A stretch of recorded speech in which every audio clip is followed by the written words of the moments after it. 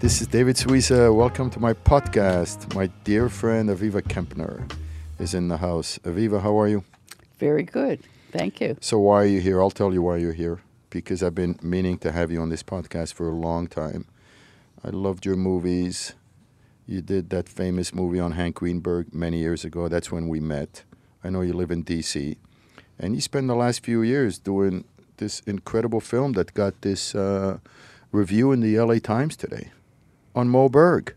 And the thing that struck me the most is first of all, how did you ever end up being a filmmaker who looks for Jewish heroes? Well, it's a combination of matters. First of all, I had 3 degrees: a psych degree, a master's in urban planning, and I had a law degree, doing very well in law school. But sadly, my father, who had made Aliyah to Israel, suddenly got very ill. And instead of graduating from law school, I buried my father the day I was supposed to go to law school.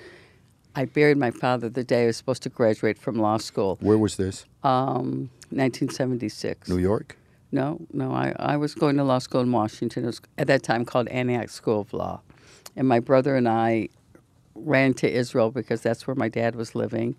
And after that, I came back very sad, losing my father, of course. You were close with him? Yes, although he had already moved 3 years earlier to Israel. My parents were divorced, so it was always, but he was always very much a figure in our lives. Taught me a lot about Judaism and being proud about being Jewish, and also Jewish heroes. So ironically enough, my father never saw my films. So when it went to take the bar, I don't know. I did very well in law school, but I do not do well on multiple choice questions. So I wound up flunking the bar twice, even though I was still in an immigration law firm. And I was looking for, and this was 40 years ago, what am I going to do in my life? And it turns out that I came home and I was looking at a book called Image Before My Eyes, written as a photo essay book about Jews between the wars, put out by Aviva, co-authored by Lucien Dobrzynski. And I just had this flash that I had to go make a film about Jews fighting Nazis. I always say it was like Elijah hit me in the head. And your father fought the Nazis in the American Army. Yes, but he was in the Pacific. He said he joined. He was originally from Lithuania, but he went to the Pacific. But after the war, he was with the military government. And my mother, who was a Polish Jew, blonde and green-eyed, passed as a Polish Catholic within Germany, working in a barrel factory, and was liberated. And my dad covered a story about my mother and my uncle being reunited because, sadly, their parents and sister died in Auschwitz. So you were craving stories from your family. You were looking for the stories, right, in your family? Well, I think part of it was also my mother decided to protect her kids and did not bring us up hearing stories of the Holocaust. And also, we grew up in Detroit, and, a lot of her closest friends were also survivors. They would talk Polish. And a lot of it was hidden from you. Yes. And I can see, because I know friends who it was the contrary, where they heard too many stories, and I think really affected them. Now, of course, we still knew we had no grandparents. We knew there was this horrible war. And it was actually Leon Uris and reading Exodus when I was 13, when I first read about Kitty and Dove, that I really learned about the Holocaust. Or in high school English class, reading The Wall and realizing the Jews were all going to end up, in being, when I read The Wall and realized that the crisis was that the Jews were going to end up being exterminated. But it was really, I'll never forget, I'm sitting there in my college dorm in I believe it was 69, and I'm watching the Academy Awards. I always grew up loving movies, going to movies, both with my mother, like watching them at home, old movies. We just talked about how we love these old movies, especially Casablanca. Oh, we love Casablanca. Gone with the Wind. We were just talking about, for all you listeners, about how we have not found one false note in that movie. Yes. And all of a sudden, they announce who's going to win the Best Actor award. That was 69. And Let me see if I can guess. Lee Marvin in Cat Ballou beats Rod Steiger in The Pawnbroker. Uh-huh. And I started crying, thinking, how can a drunk cowboy beat a Holocaust survivor? And I think these are all the kind of things that started formulating in my mind when years later I realized it's going to be hard for me to practice law without having passed the bar. So I always thank the bar for flunking me. And I had this revelation 40 years this November. I've got to make a film about Jews fighting Nazis. And you did. Well, it's because The I had Partisans of Vilna? I had read Miller 18, and I realized after that, starting doing research, that there was this stereotype that Jews hadn't fought back. But how could they? I mean, the French never fought back. The Poles fell. You know, we didn't have a nation. We didn't have an army. So I decided I was going to go make the film about I Thought Warsaw. But before you go there, I want to just bring back something you said a few minutes ago, that one of the reasons you flunked the bar is that you don't do well with multiple choice questions. And I'm wondering if that connects to your love of stories, because multiple choice is the opposite of storytelling. It's either or. And filmmaking and storytelling is not either or. Oh, that's a good observation. But I always think it's beshared. It's fated that I did it. I didn't direct Partisans of Vilna. Luckily, I found Josh Woletsky, who coincidentally had actually made the documentary based on Image Before My Eyes. So it was, again, another fateful connection. We made that film, and then I was in L.A. opening up Partisans of Vilna, which tells the great story of the Vilna ghetto story in the woods. And in the ghetto of trying to, the first call of resistance, when I heard Hank Greenberg die. Yeah, now that put you on the map. That's when you became nationally famous. The first movie was good. The second movie was everyone talked about it. Yeah. And what happened? Why did that film struck a nerve? Well, I think several things. One, I think it was a really good movie. I think, again, it's countering the stereotype of the nebbishy Jewish male. I always say my films counter stereotype and about Jews fighting isms. So here, instead of the nebbishy Jewish male that we often see with This Woody is a Allen, physical hero. a physical hero. It's what my dad always talked about to my brother and I. Hank Greenberg almost breaking Babe Ruth's record, and not playing in 34, going to the shul instead of the stadium. I mean, who heard of that? And at the height of domestic anti-Semitism, where Ford is in Detroit, that's where he played, and where Coughlin is ranting, his anti-Semitic racist sermons. So, as a matter of fact, I heard about Hank Greenberg so much on Yom Kippur, I thought he's part of Kol Nidra service. And I mean, the name is pretty obviously Jewish. And he was a beloved Jew. Yeah, and it just worked out. I mean, of course, the irony is my father never saw that movie or any of my movies, and I was proud to have people like Walter Matthau or Senator and Congressman Levin, the Levin brothers, who grew up really loving Hank. And then I finished Hank Greenberg, and it took me many years because I'm sort of a Meshuggah of the way I make movies. It's not investors. I have a 501c3, the Cheshla Foundation, named after my grandparents' last name, who perished in Auschwitz, in tribute to them and my aunt. And it took many years to raise the money to make it. But what I did was start a Jewish film festival in Washington, D.C., after I had gone to the one in San Francisco and realized we got to have it there. And again, that was early. That was 29 years ago.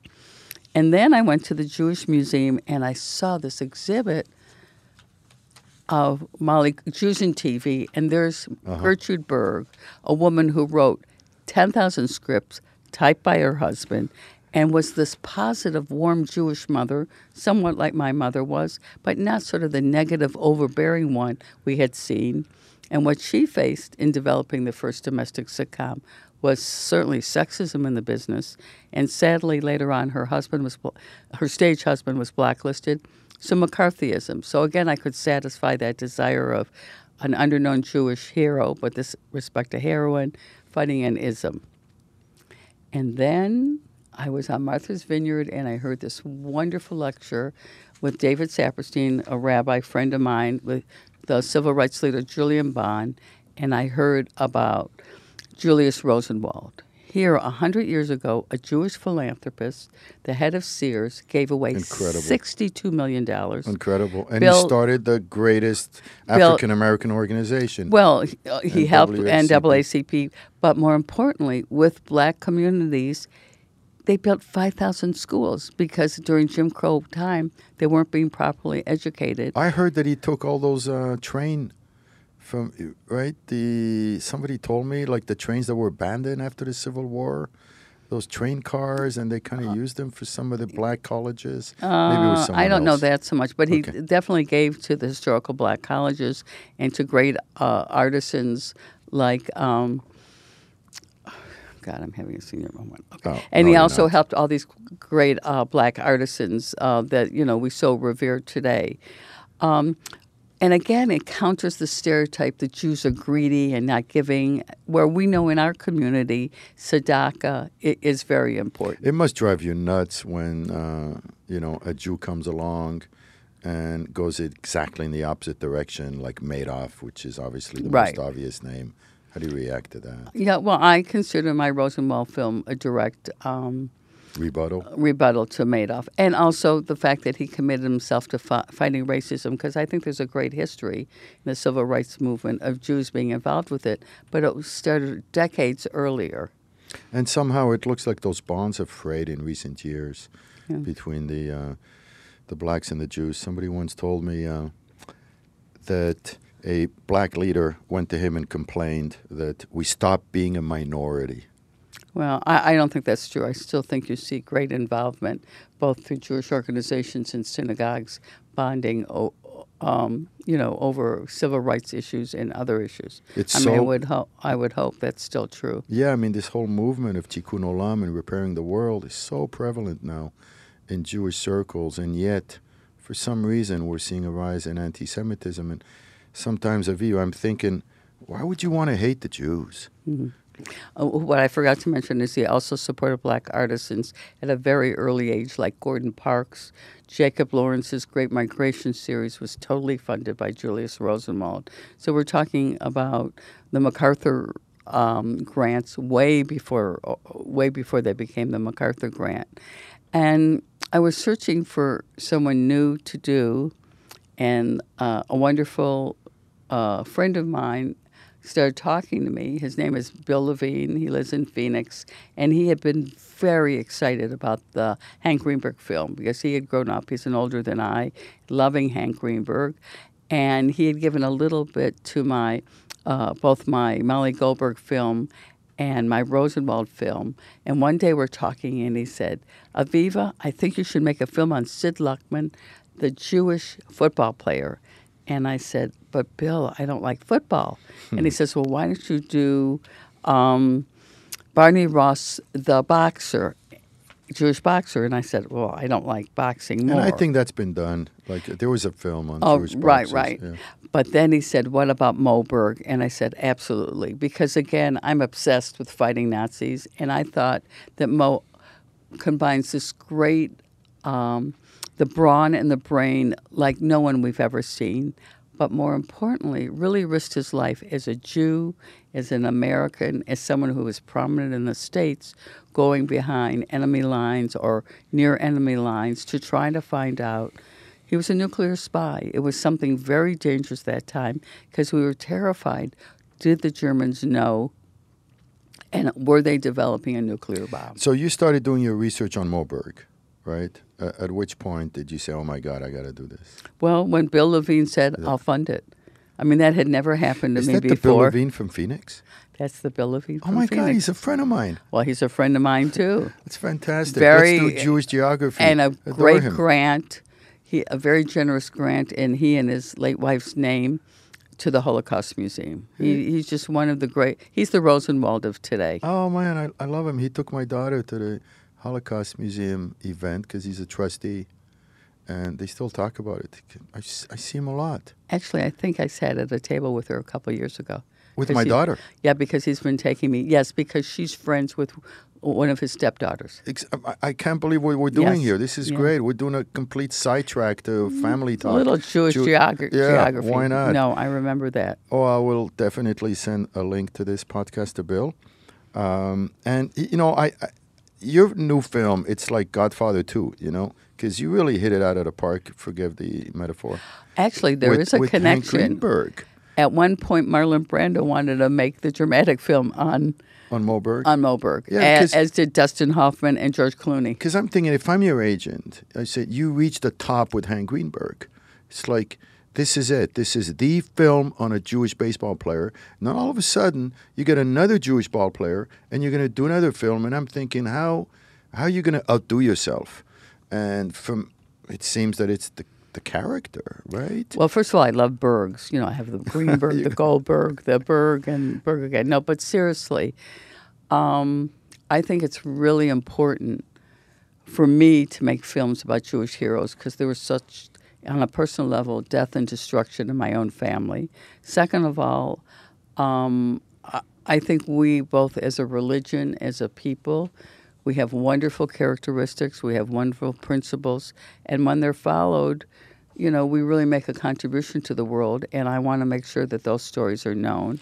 Yeah, this is a difficult character to really absorb because he's got so many different parts to him, completely different. You know, his father didn't want him to play baseball, but it turns out he was really, really good at it in Princeton, and he followed his talent. But then he becomes a spy, and how do you know, and he's also like this brainiac. Well, if you think about it, who makes the best spies? And when Wild Bill Donovan developed the OSS, partly on the input from, of all people, Ian Fleming, who later developed James Bond. Mm-hmm. They went for the people who were the safecrackers, the Ivy Leaguers. In Hollywood, they went for Marlene Dietrich, John Ford, Julia Child.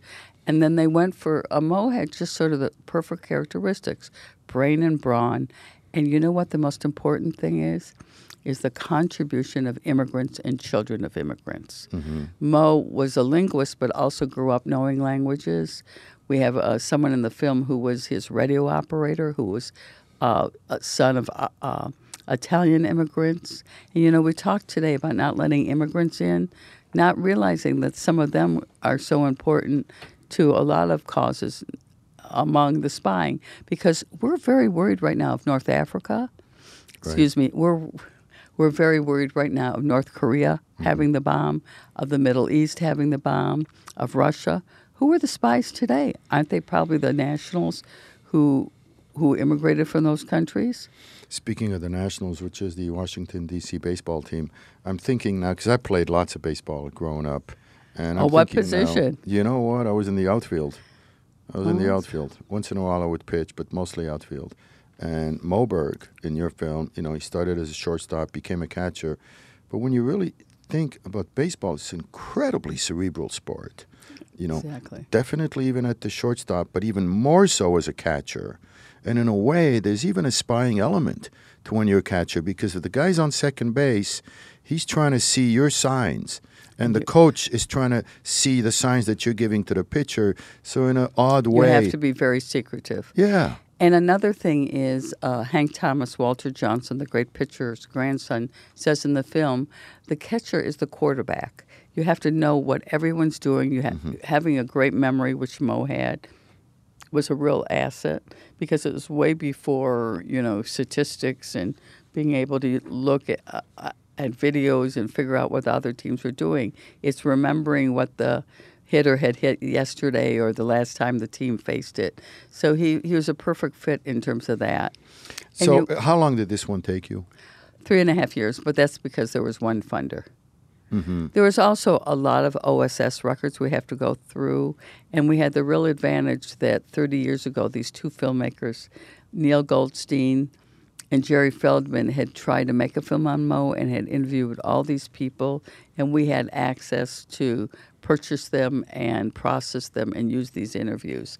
And the nice coincidence is Jerry had been my cameraman in L.A. when I was making the film on Hank Greenberg. He was with me when I was filming Walter Matthau, which was the real treat in making the film. So these interviews allow me to use people I may not have interviewed, but spied with Mo and played with Mo and have insights that no one else has. Also, you had a lot of fun stuff in the film. I mean, it's not just talking heads and, you know, the documentaries can get pretty boring if you're not careful. Well, it's a lot of film noir. The movies I love, the black and white movies about the war and being a spy, we were able to use that. as well as fun things. A lot of archival footage of young kids playing baseball to be a metaphor of when Hank did. Did you see that film? I'm sorry to interrupt. No, It's go a ahead. terrible habit. Must be my Sephardic gene. Did you see No, that? I have the same thing. I Oh, think, good. Because things just pop into my head. This film you Okay. mentioned, film noir documentary on the First World War. I remember. Right. Who made it? He Who's just that? Errol he Morris? just restored. No, I can't remember the filmmaker's name, but what It was he did haunting, he just Aviva. restored the footage. Well, it's interesting you bring up World War I because Wild Bill Donovan, who FDR chose to be the head of the, it's interesting you bring up World War I because Wild Bill Donovan, who was chosen by FDR to be the head of the OSS, had been a hero in World War I. That's why he was called Wild Bill, and certainly knew the effects of war. And he put together an incredible roster of spies, of I which got the Mo name. was his favorite. They Shall Not Grow Old by Peter Jackson. Right. Yeah, it's Yeah. one of the most haunting films I've ever Well, seen. what didn't get answered in World War I was the reason that Germany and some of the other Axis powers, sadly, went to war in World War II. Now, when you see, I mean, you're a film nut like me. I'm sure you've seen, man, hundreds, not thousands. Are there films that have really marked you, like especially in the documentary genre, which is yours? And what are they, and how did they mark you? Well, it's interesting you say what films mark me. I'm under the belief that documentaries can move like features. I'm very proud of Barbara Bello, who's the editor for this film, because I really think that when you integrate testimonies, but with footage and photos and feature footage, They really do move. They can like feel like features. that. Like those three twins. Yeah, You know. my identical twins. Yeah, or I've triplets it's or whatever. it's really a good insight because in the recent years I love documentaries, and you're right. My favorite documentaries really feel like features. Right. And that's a good example of one. Yeah, because as we mentioned earlier, and maybe because I'm the child of a Holocaust survivor, but for me, films like Schindler's List, Casablanca, you mention it, are the ones that most move me and that I remember. Yeah, and it's interesting. Ben-Hur, which is even earlier, which actually is also a Jewish story. Right. But you have these dark movies, and you're trying to promote heroes here. And, when I mentioned Schindler's List, in the past, Steven Spielberg has been wonderful through his foundation of giving grants to my films. But it turns out I had one funder here, and still he came through because Mo made 2 trips to Japan, and my editor's using what we call temp music, and we used some from Memoirs of a Geisha. And through going to the Doug Wick, who's the producer of that, and Amblin, Stevens' company, we were able to use that music for free. So that was a great contribution. Because, it's very expensive to use a lot of these feature scenes from feature footage. I had an interesting conversation the other day with a fellow film nut at the office because, there was the one on the singer from Queen. What's his name? Armando. What's his name? Freddie Mercury. But have you seen which Rocket was Man yet? Unbelievable. And I saw Rocket Man the other night. And this friend of mine that I was talking to is madly in love with Olivia Newton-John. And I asked him, I said, well, maybe they can do one on her. And he said, she didn't have enough drama.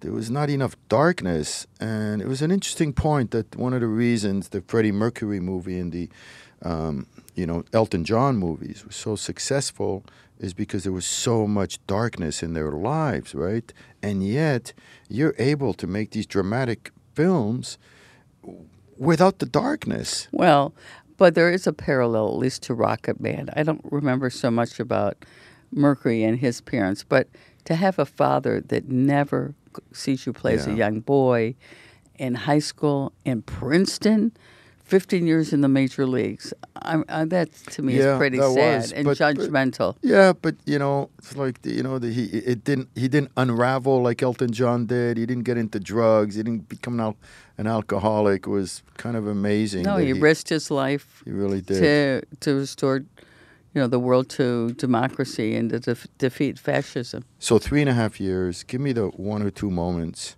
where it got toughest for you, the toughest challenge. Did you have any doubts as you're creating the film, saying, I'm not sure if this is going to work, the narrative arc, the tension, conflict?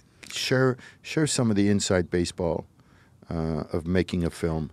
Well, in general, it was very helpful. There have been two books. Especially the second book by Nicholas Davidoff. Right. So a lot of research had been done in that respect. Second of all, I could afford to have a very good researcher go through the declassified OSS documents.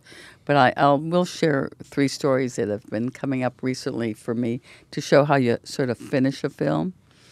So one was, I always wanted to have something that had been a baseball player, a catcher. And I had tried for Joe Torre, and it didn't work. So then I realized, oh my gosh, Brad Osmos, who nearby is the manager of the Angels, I should ask him because he's Jewish. He went to an Ivy League school. He went to Dartmouth, and he was a catcher.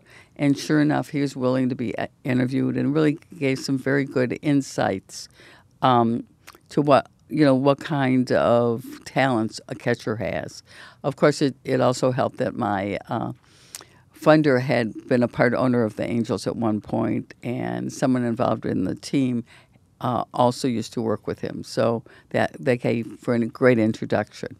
Then the second thing is, I knew that wasn't Moe's only story was trying to figure out if Heisenberg, the German scientist who had remained... Don't say Heisenberg, because Right. it's Breaking Bad, and I'm completely obsessed with I that also... show. Just kidding. Okay. The great story about Moe, the courageous story, was him going to Zurich intending to possibly assassinate Heisenberg if he found out that Heisenberg knew about how to develop the nuclear bomb. But Moe, before that, had done a lot in Italy trying to get Italian scientists out of the hands of Germans once Italy fell. But I really didn't have the story. Luckily, talk about fate, preparedness. I was at a wedding last summer of my cousin's daughter, and I started talking to the family friend. And I said, Art, I want very much, I'm making a film on Moe Berg. And he says, Moe Berg, my friend Paul Ferry's father was Antonio, who Moe got out of Italy. So, And he was still alive. the son was still alive. I had a great interview with him in Florida.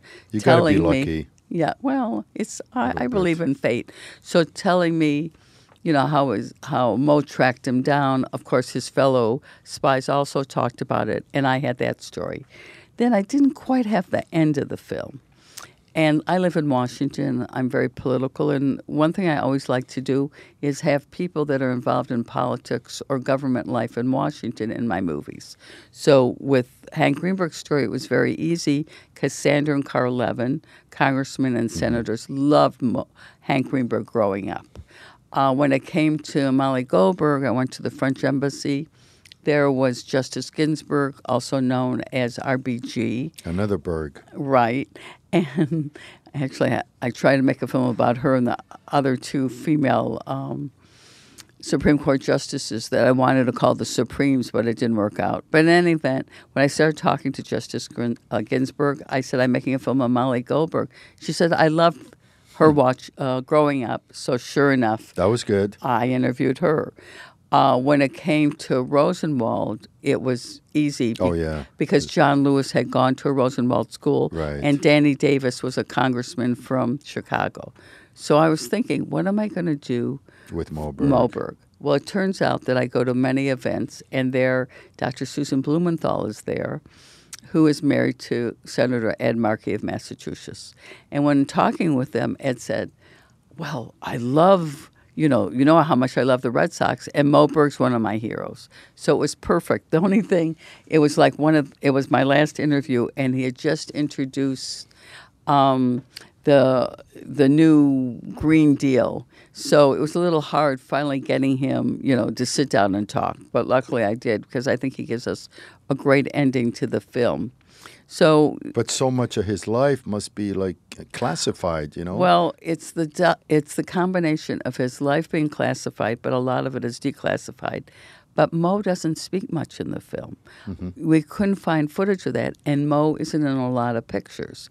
So you hear a lot of stories about him, and we sort of people say, "Well, why didn't you have more photos?" And I said, "I assure you, if I had more photos, I would have used them." So when it comes to OSS training, you show footage of how people train from these dramatic movies, and I'm hoping as a viewer, you suspend belief thinking is how Mo lived. What's been the reaction so far to the film? I mean, the LA Times did an incredible review.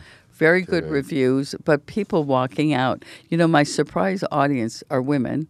Maybe not so surprised. They really love the movie. I don't know if I should brag too much, but the one word I'm hearing a lot is brilliant. Which actually sort of fits because Mo was brilliant. So I like that they call the film brilliant. Well, but the thing I think about a lot is, why is it that I've had this passion for baseball for so long? And I grew up with the Montreal Expos. It was a huge part of my life. And I remember just, my mother would make a lunch. My brother and I, would take a bus ticket and get in little bleachers for $1 and have 6 hours worth of entertainment.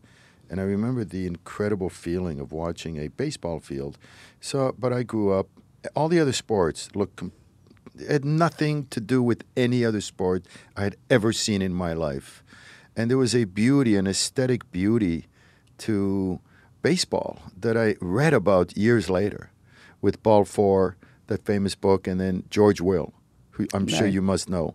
I tried to get him for the film, but he was very busy. He's a huge lover traveling. of baseball. Right. And Charles Krauthammer is also... who sadly passed away before I could interview him. Yeah. So I'm wondering if over the years you've developed a passion. Definitely. I still follow very much. You go to games? I go to games. And Hank Greenberg film was dedicated, among other things, to the return of baseball to Washington. I was very active in that. I just think it's a wonderful sport to watch, participate, there's a dignity. and follow.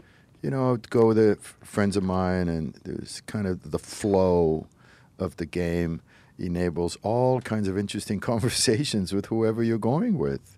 And it's just unlike any other sport. I mean, I'm a basketball nut now, but you can't spend a minute really having any interesting conversations in basketball because it's relentless, whereas baseball has just a beautiful flow, interrupted by sharp moments of intensity.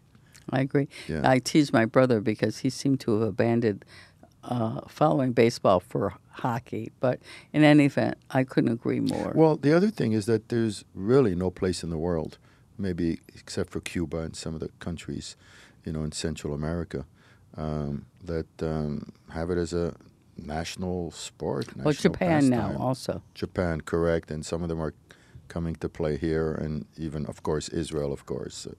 They like to do everything America does. Yeah, but I think Israel they want the faster game of basketball.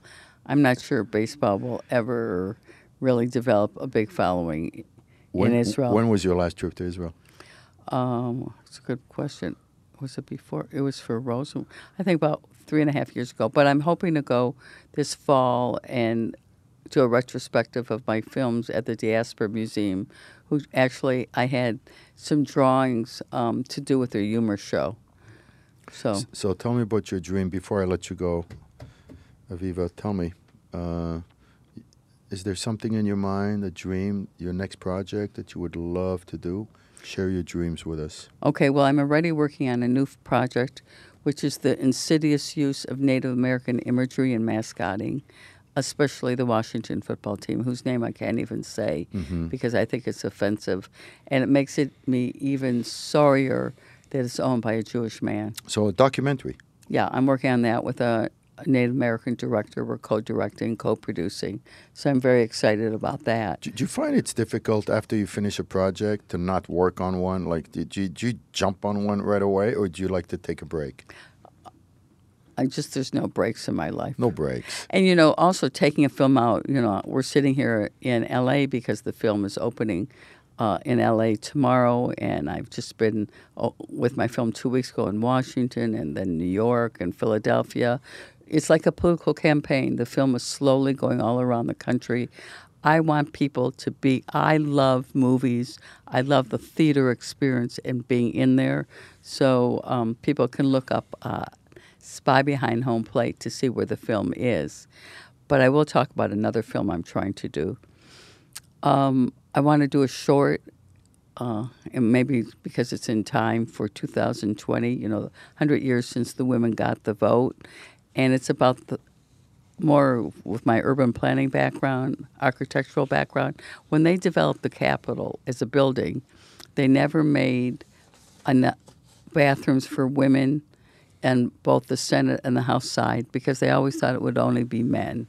It was only in more recent years, in the 60s, led by Barbara Mikulski, did they fight to get more female bathrooms. And this has also become an issue on the House side because so many more women are in the Congress.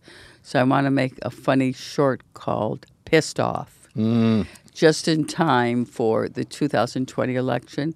And who knows, maybe in time for a female president. Sounds like a good cover story in the Jewish Journal. So, and I'm also fascinated by the issue of the Indian. Native American, yeah. There's a lot of parallels. There was a pure genocide when the white people came to this country. It's the silent genocide. The silent one, especially here in California. Would love to the do percentages. a big story on that one day. Yeah. Because we just don't hear too much about it. Right. And then the other, because I say I'm politically involved in Washington, what I dedicate all my films to is the fact of the matter is I live in a city where we have no vote in Congress, that we should have statehood and 2 senators and a congressperson. So I dedicate to that. And I'm also involved in gun reform. I've hosted several parties for the Parkland kids or some of the parents who have lost their kids, and that's a real important issue to me, but also immigration reform.